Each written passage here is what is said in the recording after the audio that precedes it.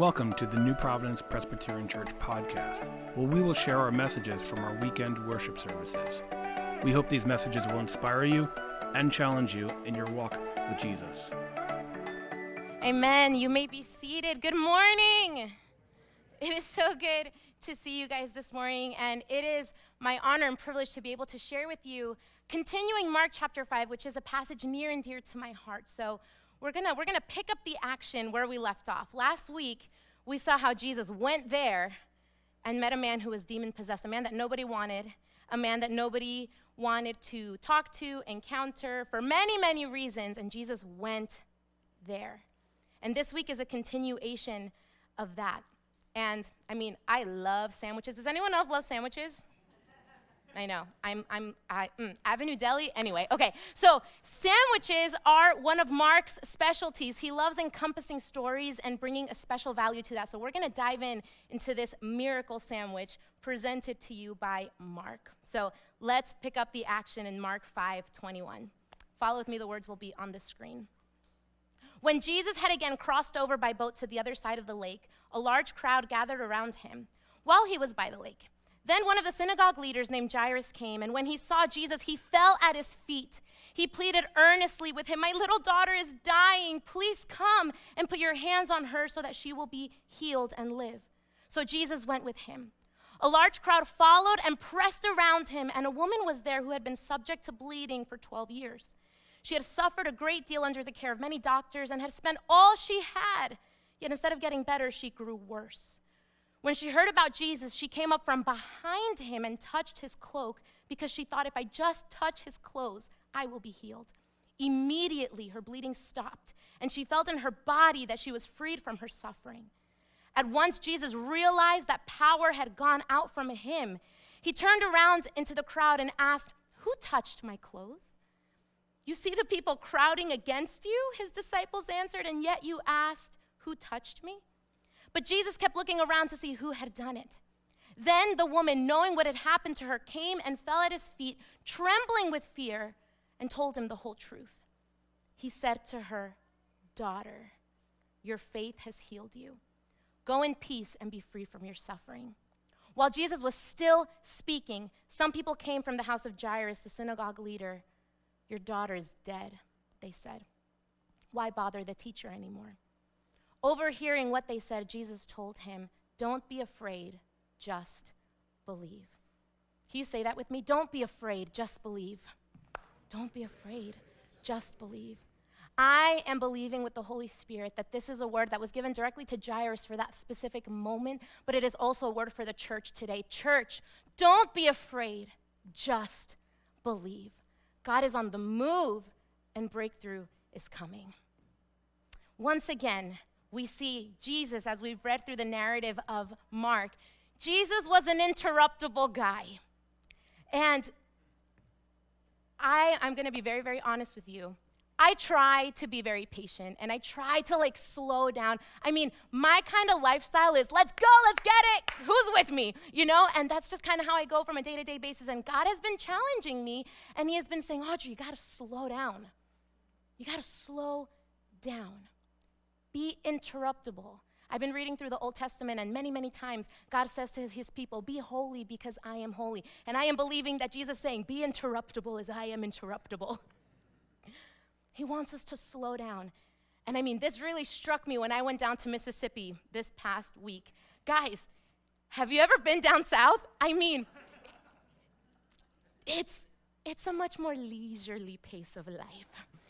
I was down there getting coffee, and I remember, I had a meeting. I had to meet with one of the ministry partners. I was ready to go, and when I don't have my coffee in the morning, I'm a little "Okay, guys, let's go."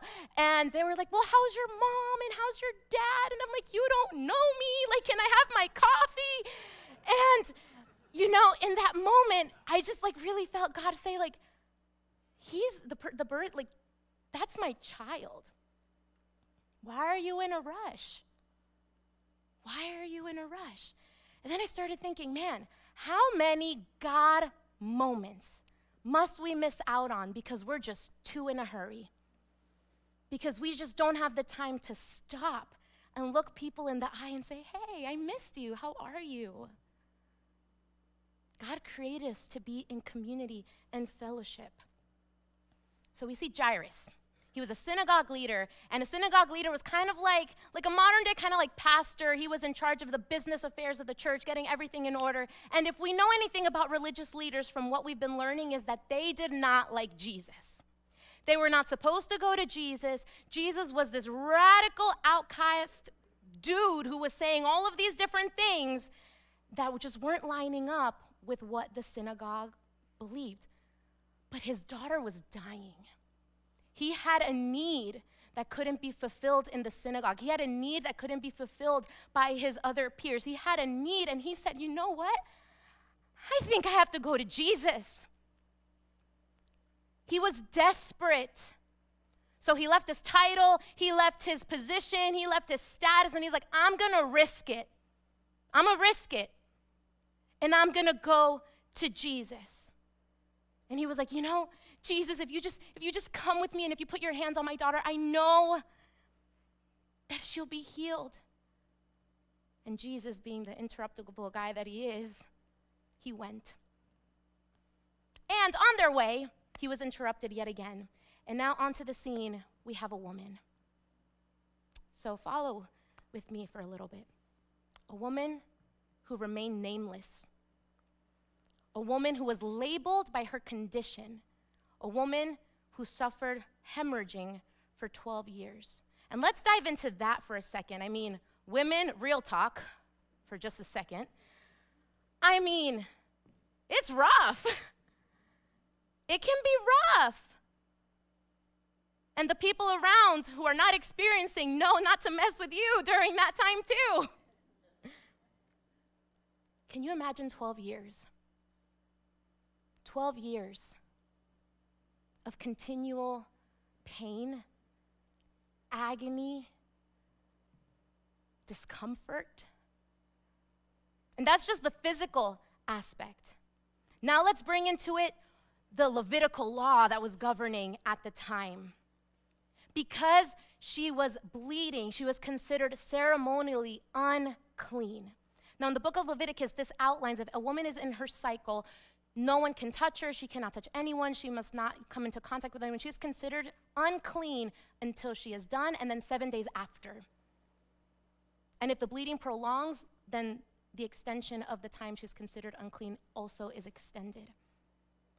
This woman could not come into contact with anyone for 12 years. I mean, that's a long time to be cast away. That's a long time.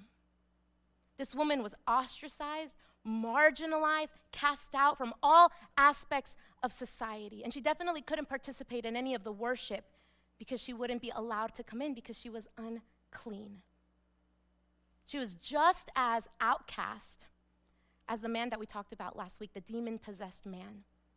Only his was a little more visible. I mean, if you saw a naked dude running around the tombstones here on Springfield Ave, you'd be like, what is going on? Her condition was a little more concealed unless you knew. But she tried everything. And my question to you is, have you ever felt that way? Have you ever felt so consumed by something way out of your control, and you try so hard to just, fake it till you make it, or just to get by, and you try so hard to put on the right face, to put on the right clothes, to say the right thing, to show up the right way, to do this the right time, while desperately seeking some sort of relief and healing on the inside, longing for things to be made right. The Bible says that she spent everything she had on all different types of doctors. And when Luke talks about it in his gospel, he was a doctor. So he was like, she spent everything. And I mean, we know that doctor bills are, they're a lot. This woman spent everything she had. And we do the same thing. When something's wrong with a part of our body, we go to the doctor, and if we're kind of unsure, we go and we get a second opinion, and if we're unsure about that, we go get a second opinion. And she did the same thing. And you know what? I know for a fact that we do that for our physical bodies, we also do that with our spiritual self, with our souls. When things aren't going quite right, oh, I'm going to go to Dr. Alcohol and numb the pain because that works. Oh, I'm going to go over here to Dr. Sex and Pleasure because I know that this will make me feel good and loved and it's going to be all okay. Okay, no, you know what? I'm feeling really worthless, so I'm going to pick up this book on self-help and Dr. Phil's going to tell me what to do. It's going to be great. Meanwhile, our souls, every single one of us, are crying out desperately for Jesus, the only one who can heal. So this woman caught wind and she's like, I heard Jesus is in town. He's my answer. I have to do something. And I can just imagine the dialogue that was kind of going on in her head. Let's imagine this together. Okay, I know I have to get to Jesus. Okay, but if I touch him, then he'll become ceremonially unclean, and we can't do that. He's a rabbi. If I go out into the crowd, someone might recognize me, and they're going to call me out, so that won't work. Okay, how am I going to get to Jesus? She was probably weighing the pros and the cons, and ultimately she came to the decision, you know what? I'm just going to sneak on behind him. I'm going to cover myself. No one's going to know. I'm going to touch his clothes. I'm not going to touch him so he doesn't become unclean. I'm just going to touch his clothes, and I'm going to be healed. I'm going to do this. Every Jewish man, every devout Jew, wore an outer robe that had 4 tassels on the robe. And the tassels signified a promise made from Numbers chapter 15. And it signified to the person who was wearing the robe, as well to everyone else who saw, oh, that person's wearing the robe with the tassels. It signified that they were of the chosen people of God. So she said, if I just touch this tassel, it's gonna be okay. So I want you to picture that scene. Crowds everywhere. Jesus is walking. Let's not forget about Jairus, right? He's walking there. They're on a mission.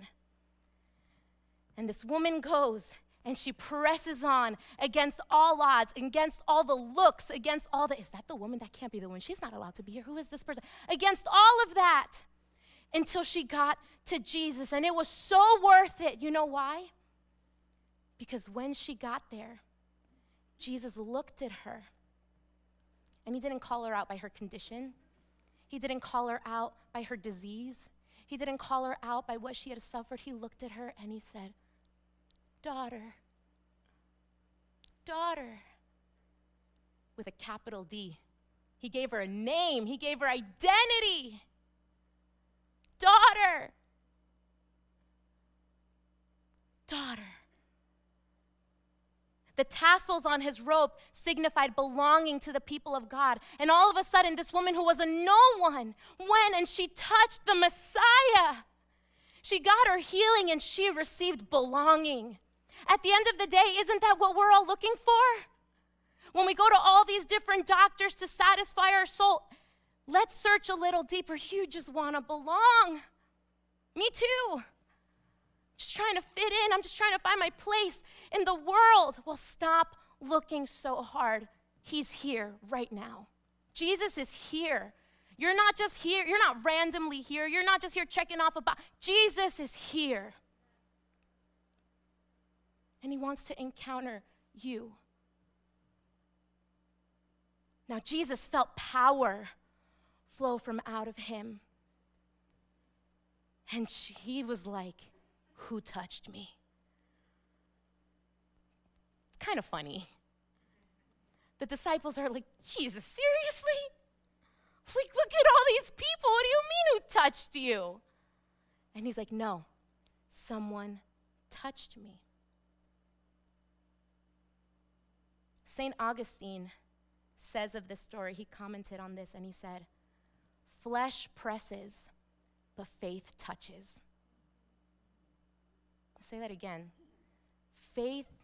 Flesh presses, faith touches. So my question to you, are you just a part of the pressing crowd?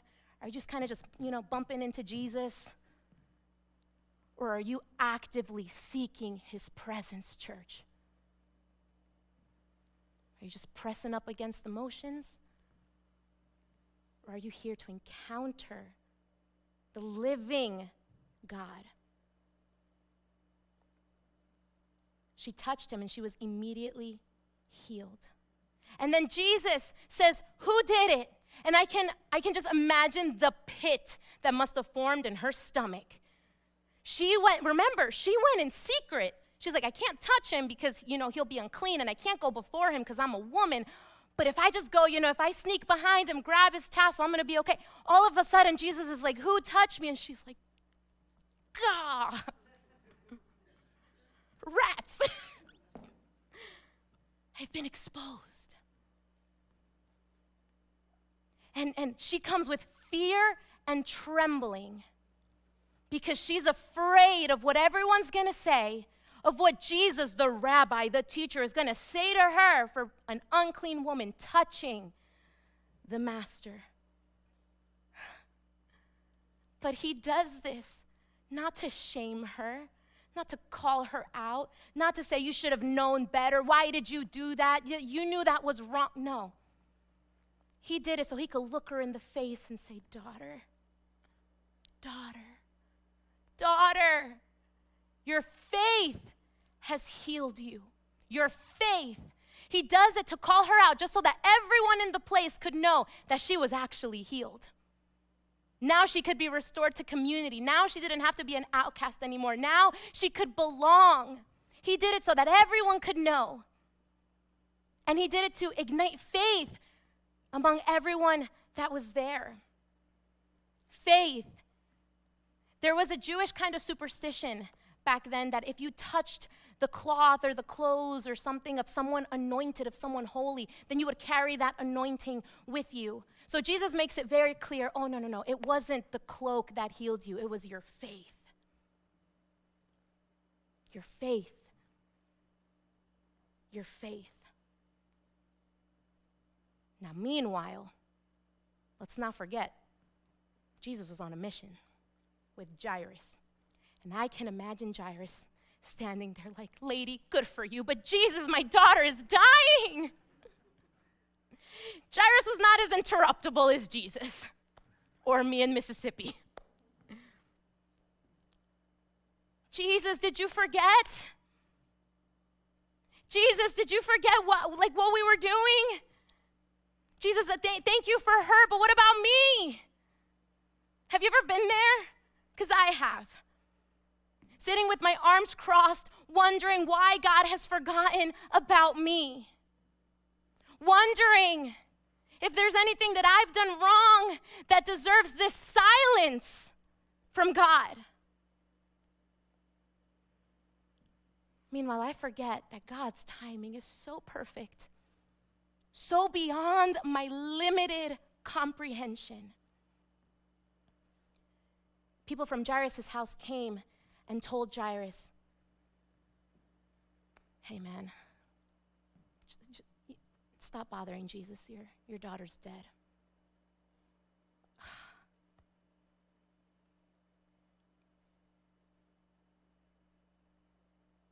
Like the passage says, overhearing these words, in the original Greek translation, the more accurate way, the parukin, it means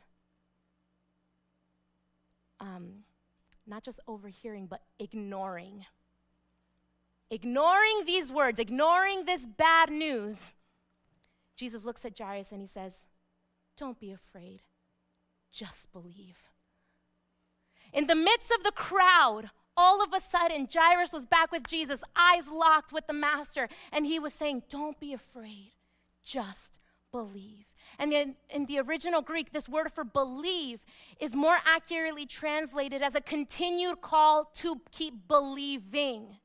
So Jairus, don't be afraid, keep believing. Church, as we said in the beginning, God is calling us as a church to not be afraid, to be fearless, not in my own merit, not in my own strength, in Jesus Christ.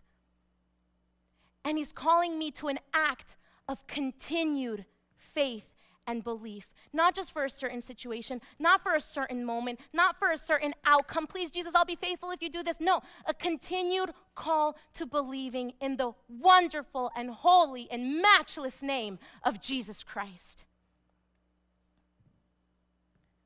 So let's pick up the action here in the remaining verses. Verse 37. He did not let anyone follow him except Peter, James, and John, and the brother of James. When they came to the home of the synagogue leader, Jesus saw a commotion with people crying and wailing loudly. He went in and said to them, "Why all this commotion and wailing? The child is not dead, but asleep." They laughed at him. After he put them all out, he took the child's father and mother and the disciples who were with him and went in where the child was. He took her by the hand and he said to her, "Talita kum," which means, "Little girl, I say to you, get up." Immediately the girl stood up and began to walk around. She was 12 years old. At this, they were completely astonished. The child is not dead. She is asleep. What a stunning declaration. Was Jesus delirious? Was he nuts? Was he crazy? Was he in denial? No. He was looking into a reality far beyond our comprehension. As Isaiah 55 says, "My thoughts are not your thoughts. My ways are so much higher than your ways." He was seeing something in his reality as Messiah, as Savior. So picture this commotion. All these wailers and criers. In the Jewish custom, they actually hired these people. They were professional criers. I could totally be one. If anyone needs one, sign me up now. So professional noisemakers, when someone died, to exemplify, the mourning and the crying. And the more higher in position you were, you had more money to get more mourners. So there was a commotion happening at Jairus' house. But note this. They had no idea what they were doing. One moment they were crying. Jesus is like, "Guys, stop. She's just sleeping." They're like, "Okay, Jesus." The wailing immediately turned to laughter and mocking. And what does Jesus do? He kicks him out. He's like, "Be gone. Get out of here." Now, in my own personal life, I have seen how the enemy sends his professional noisemakers to block out the truth of Jesus' words in my life. And if I let them stay on my front yard wailing and crying, I go into desperation mode and I start going to all of these different doctors trying to find my peace because there's so much noise blocking out the truth of Jesus. But Jesus is saying, see the noise, hear it, call it out, and tell it to be gone. Be gone. Because we cannot hear or experience the truth of Jesus with all that noise. And then, breaking another impurity law, Jesus walks into the room where the dead girl is laying. And he doesn't just stop there, but wait, there's more. He grabs her hand. He touches a dead body. He grabs her hand and he says, "Talita kum." Little girl, little lamb in Aramaic, I say to you, get up. And this get up is the same that we've been hearing over and over again through the Gospel of Mark. Arise, like when someone gets up from the dead. Awaken. And the little girl who was 12 years old gets up and starts walking around. Jesus brought her back to life. And that is what he does when we come with our souls so desperate and encounter the living God. We are brought back to life. And if you haven't experienced that yet and you want to, come talk to us. There is living power in Jesus, only in Jesus. Jesus, who already showed his authority over demons and diseases, now showed his authority over death. And that was just a foreshadow of what was to come. And we're going to get into that whole story as we approach the season of Lent. So, to wrap this up, let's take a step back, because that was, this is why it's called a sandwich. It started off with Jairus, we get interrupted to the woman, and then we end with Jairus, all at one giant miracle sandwich here. Let's take a step back and take it all in for a second. Jairus had 12 years of a beautiful life with his 12-year-old daughter. This woman had 12 years of agony. Jairus was an important man. This woman was no one. She didn't have a name. Jairus was probably wealthy because he was an important man, and this woman had nothing because she had spent it all. Jairus came publicly before Jesus to ask his request. The woman came in secret. She was too ashamed. They both thought they needed a physical touch from Jesus. Jesus responded to Jairus' request with delay, but he responded to the woman's request immediately. Jairus came publicly, but received his miracle in private.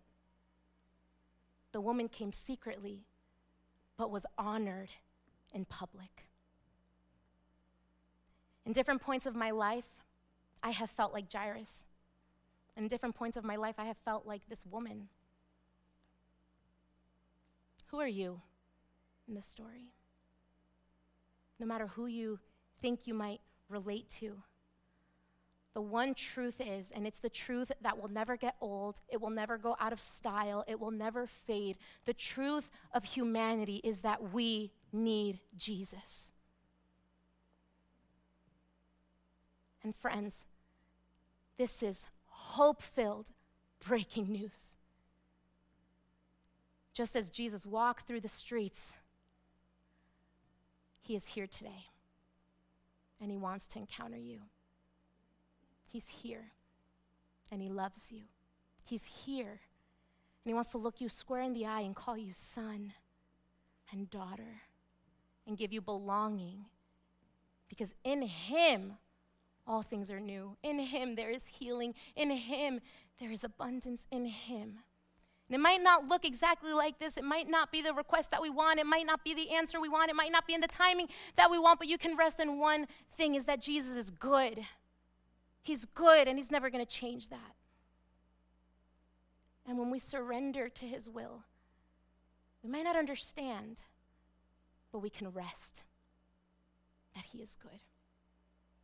So friends, this week I want to leave you with one thing to remember. It doesn't matter who you are. It doesn't matter what you've done. It doesn't matter what your background is, what your socioeconomic status is, what your political background is. Jesus wants to encounter you right here, right now, to heal you, to bring you back to life for the purpose of restoring you to community and restoring you to the Father. And one thing to do, ask God this week to help you identify things in your life that are making you fear and not believe. All that noise, all the wailing, ask God, what is it? Once you identify it, pray in the name of Jesus. I command you to leave, and I declare the peace and the truth of Jesus. Just like the man who spoke to Jesus, that Jesus, I believe, but help my unbelief. Pray that prayer this week. Let's pray.